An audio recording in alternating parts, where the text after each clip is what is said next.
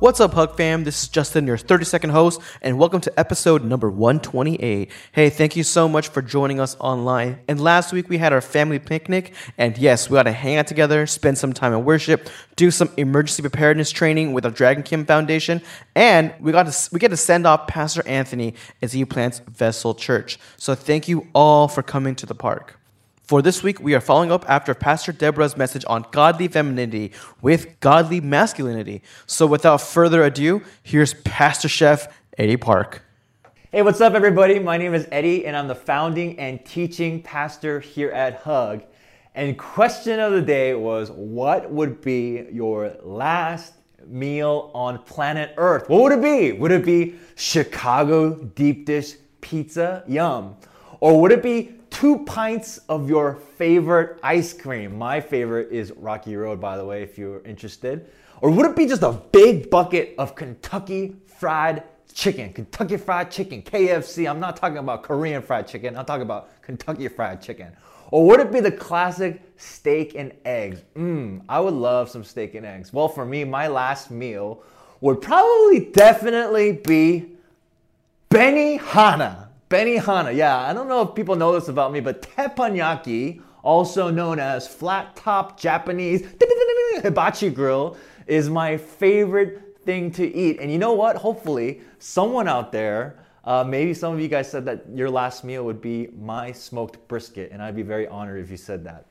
Well, last week, we got to hear from our friend Deborah Dew, all the way from New York at Blueprint Ministry, and she gave a great message on how to be feminine in a godly way, redeeming femininity beyond the cliches. And if you're on our Zoom call where we all get to watch the service together, we got a special treat because Deborah actually came on our Zoom call after the service, and we got to do some Q&A and discussion with her. And one of the things that came up during the discussion was this idea that biblically men and women are both called to display what we understand to be the masculine attributes and the feminine attributes of God.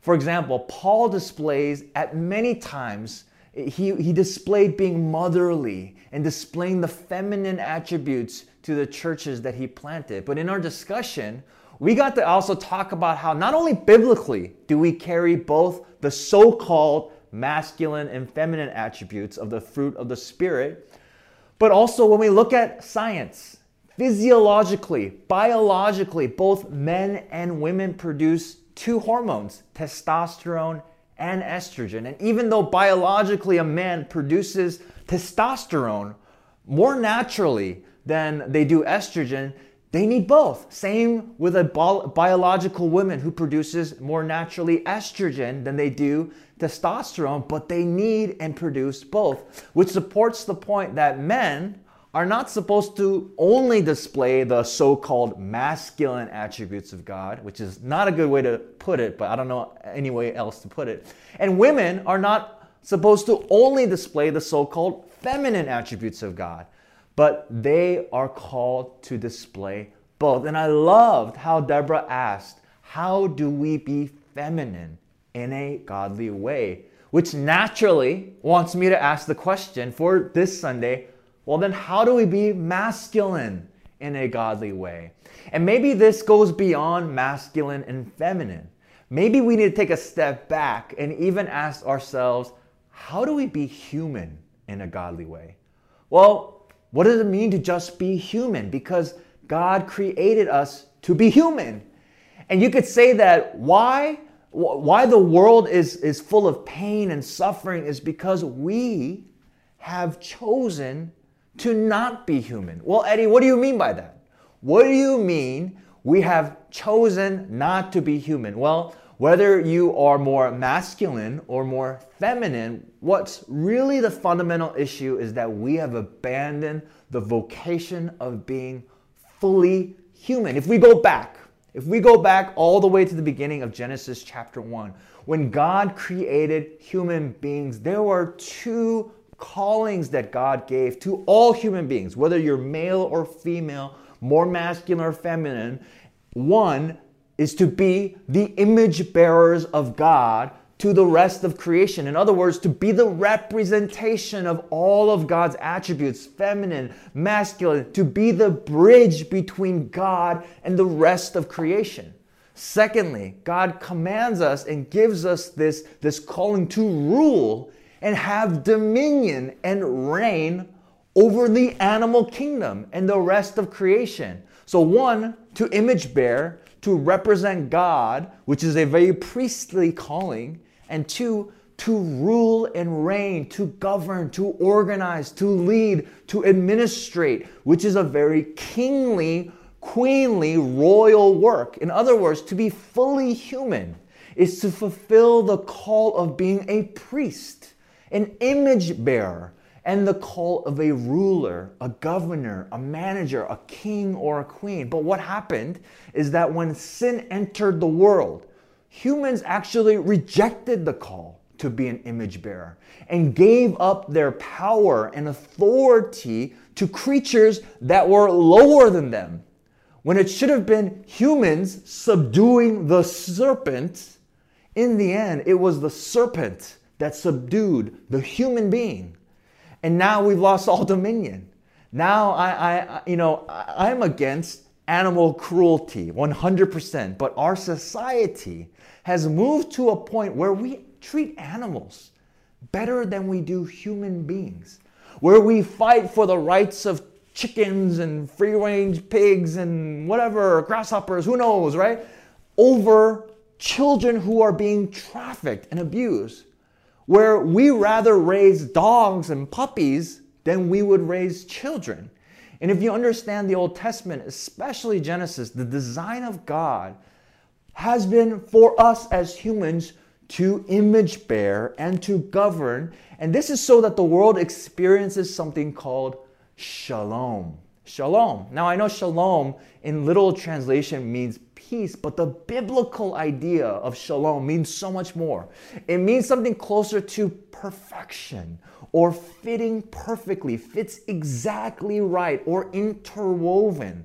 And so when we see quickly after Adam and Eve, in their two sons, just one generation after, Cain and Abel, that the masculine attributes have become severely corrupted and tainted.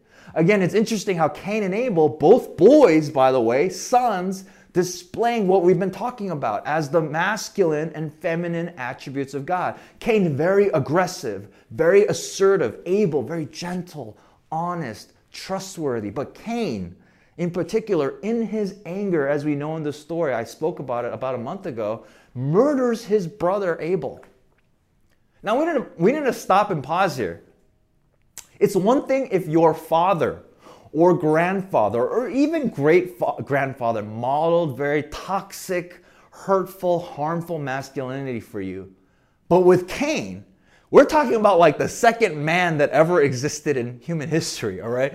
Which means that masculinity has been passed down and modeled from generation to generation, has been corrupted since almost the beginning of time. And from there, we see this snowball effect in Genesis chapter 3 to 11. We see this in Adam, all the way to Cain and Abel, to Noah and his sons, where God had to flood the entire world. And God thought that that would work. But then again, Noah and his sons, their generation of people still did not reign and rule that led to shalom, and instead led to violence, even more violence. Now God decided to start again with this man named Abraham.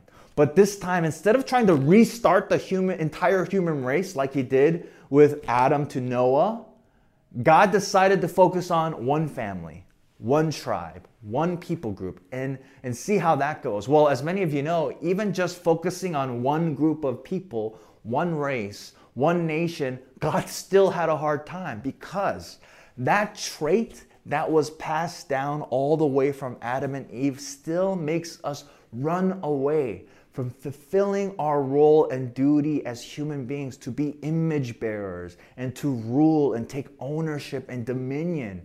And quite frankly, the entire New Testament, there are not many great models of masculinity. I think there are probably more examples of women in the Bible who are great than probably men, but that's just my opinion. And And it isn't until we get to Jesus in the New Testament that we finally see something good, some hope for our human race. And when we think about masculinity, of course, Jesus is a great model and example. But I'll tell you what, there is a story in the Bible that is talked about a lot. And this character is often referenced when it comes to the topic of masculinity and a godly model of masculinity. And I'll be honest with you, when I started to read this story again, I 100% agree. And the story that I'm talking about today is the story of the centurion in the Gospel of Luke. Yes, to refresh some of your memories, this is the story in the Gospel of Luke where a centurion, a Roman soldier, asked Jesus to heal his servant. Now, some of you might have read this story or glanced over it and just didn't think too much about it. It's just another story of Jesus healing somebody. But the details of this story are great. And I want to read this story quickly for us and then talk a little bit about it. So let's read together from Luke chapter 7, verse 7. When Jesus had finished saying all this to the people who were listening, he entered Capernaum. There, a centurion's servant, whom his master valued highly, was sick and about to die. The centurion heard of Jesus and sent some elders of the Jews to him, asking him to come and heal his servant. When they came to Jesus, they pleaded earnestly with him, "This man deserves to have you do this because he loves our nation, has built our synagogue." So Jesus went with them. He was not far from the house when the centurion sent friends to say to him, "Lord, don't trouble yourself, for I do not deserve to have you come under my roof. That is why I didn't even consider myself worthy to come to you, but say the word and my servant will be healed. For I myself am a man under authority with soldiers under me. I tell you, with soldiers under me, I tell this one, go, and he goes. And I tell that one, come, and he comes. I say to my servant, do this, and he does that." When Jesus heard this, he was amazed at him. And turning to the crowd following him, he said, "I tell you, I have not found such great faith even in Israel." Then the man who had been sent returned to the house and found the servant well. Wow. I can't believe I skipped that story so many times without even pausing to think about the significance of this story in the Gospel of Luke. And this is the first thing I want to point out when it comes to masculinity, because a lot of people talk about how this story is a model for godly masculinity. And the first thing I want to point out is masculinity means responsibility. Responsibility, all right? It says that the centurion's servant, whom his master valued highly, was sick and about to die. Then the centurion heard that of Jesus and sent some elders of the Jews asking him to come and heal his servant. I want to pause right here because think about it. This Roman soldier didn't have to go, didn't have to take care of his servant. And I know this is really controversial, but the right translation in the Bible is slave, right?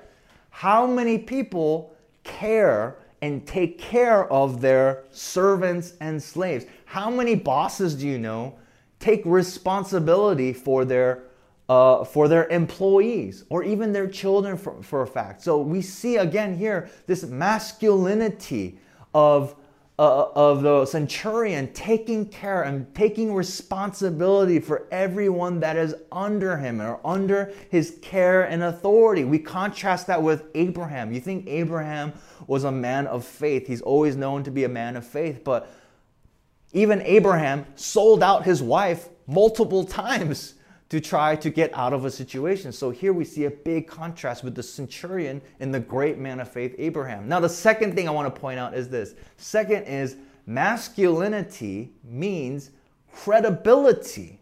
All right? We're going to read this passage in the passage we just read. When they came to Jesus, the elders of the Jews, they pleaded earnestly with Jesus, "This man deserves to have you do this because he loves our nation and has built our synagogue. Now, again, you might read this and it's like, that's nice that they would say that and vouch for him. But there are huge implications with that part of the story, because remember, the centurion is a Roman.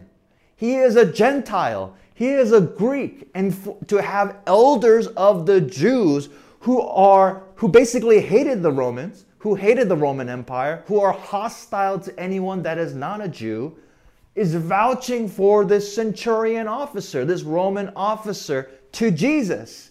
And so that's huge. Masculinity has an aspect where you have credibility. How many of us would our enemies, right? Or if you are conservative, how many liberals would vouch for your character and defend you? If you are a Democrat, how many Republicans will defend you for your honor? If you are white, if you are an Asian business owner, how many in the black community, if you were being attacked, how many would come to the defense of your store and your safety, right? There's an aspect of masculinity has credibility, especially against those who should normally hate you in society or be hostile to you in society. So it's a great thing to point out that the elders of the Jews actually defend and fight for this Roman centurion. Number three, masculinity means humility, okay? Lord, don't trouble yourself, for I do not deserve to have you come under my roof. That is why I did not even consider myself worthy to come to you. Now, again, we read this, and in our common modern age, we think this isn't masculine.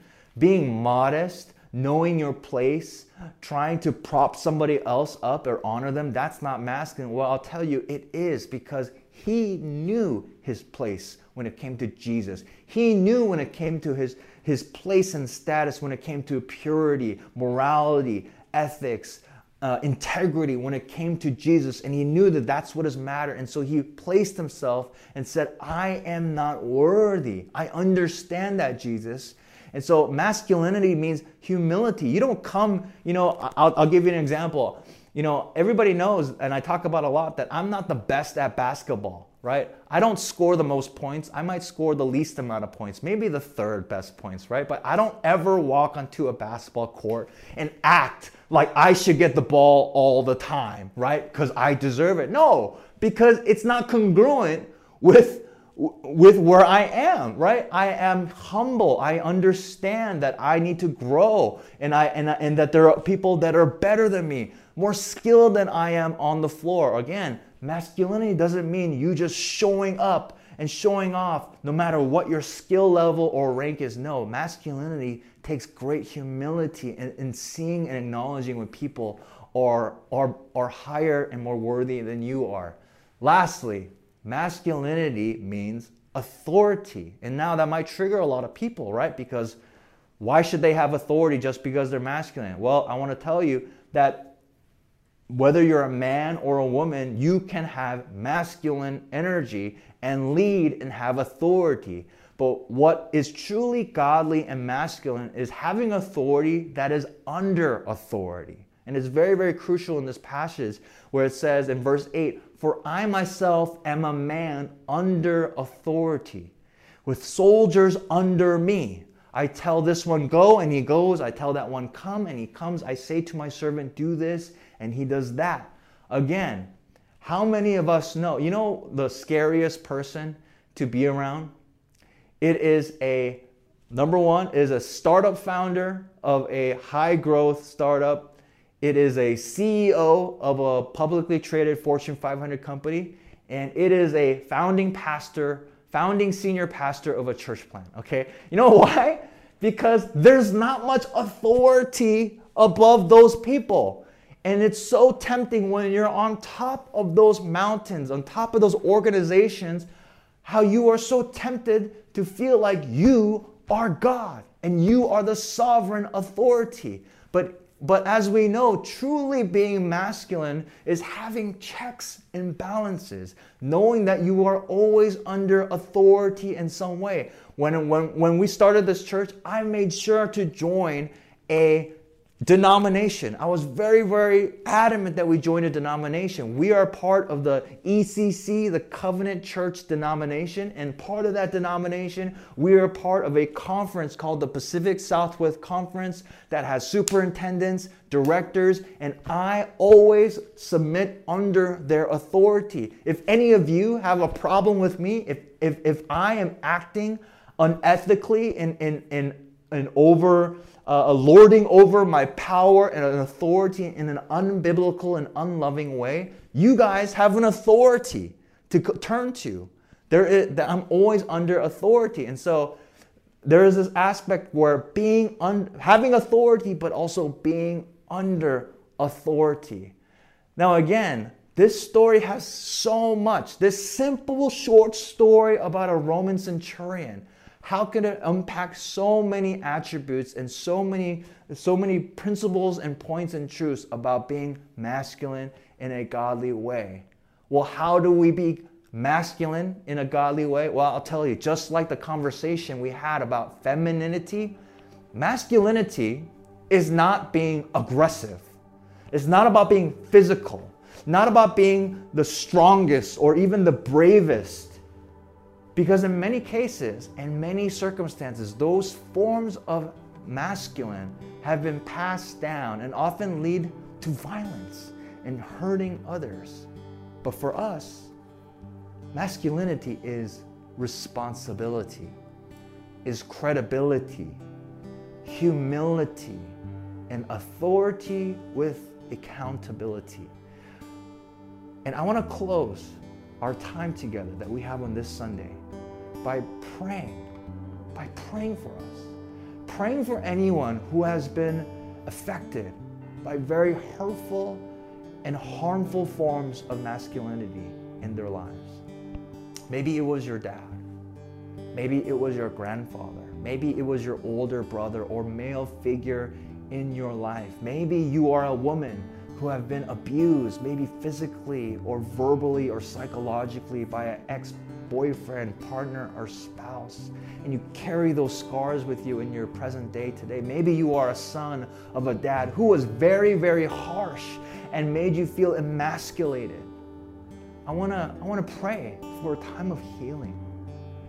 So if that's you, I want to ask you if you can put one hand over your heart. And this is something I do when I personally ask God for healing in my life. I just put a hand over my heart. And maybe some of you want to put two hands over your heart or maybe cross your arms like this. But I want to pray a prayer of healing for everyone who is listening.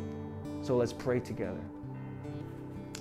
God, I want to pray for all my brothers and my sisters who have experienced the pain and suffering of someone that might have abused their authority, that have abused their gift of masculinity that you've passed down to them.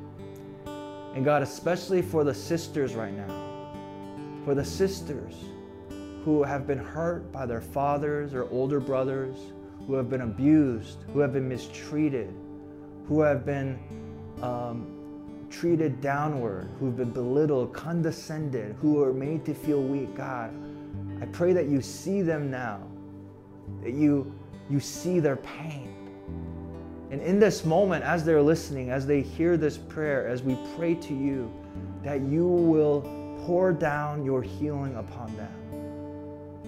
Pour down your healing upon them. I pray that their heart and their soul will be filled with forgiveness.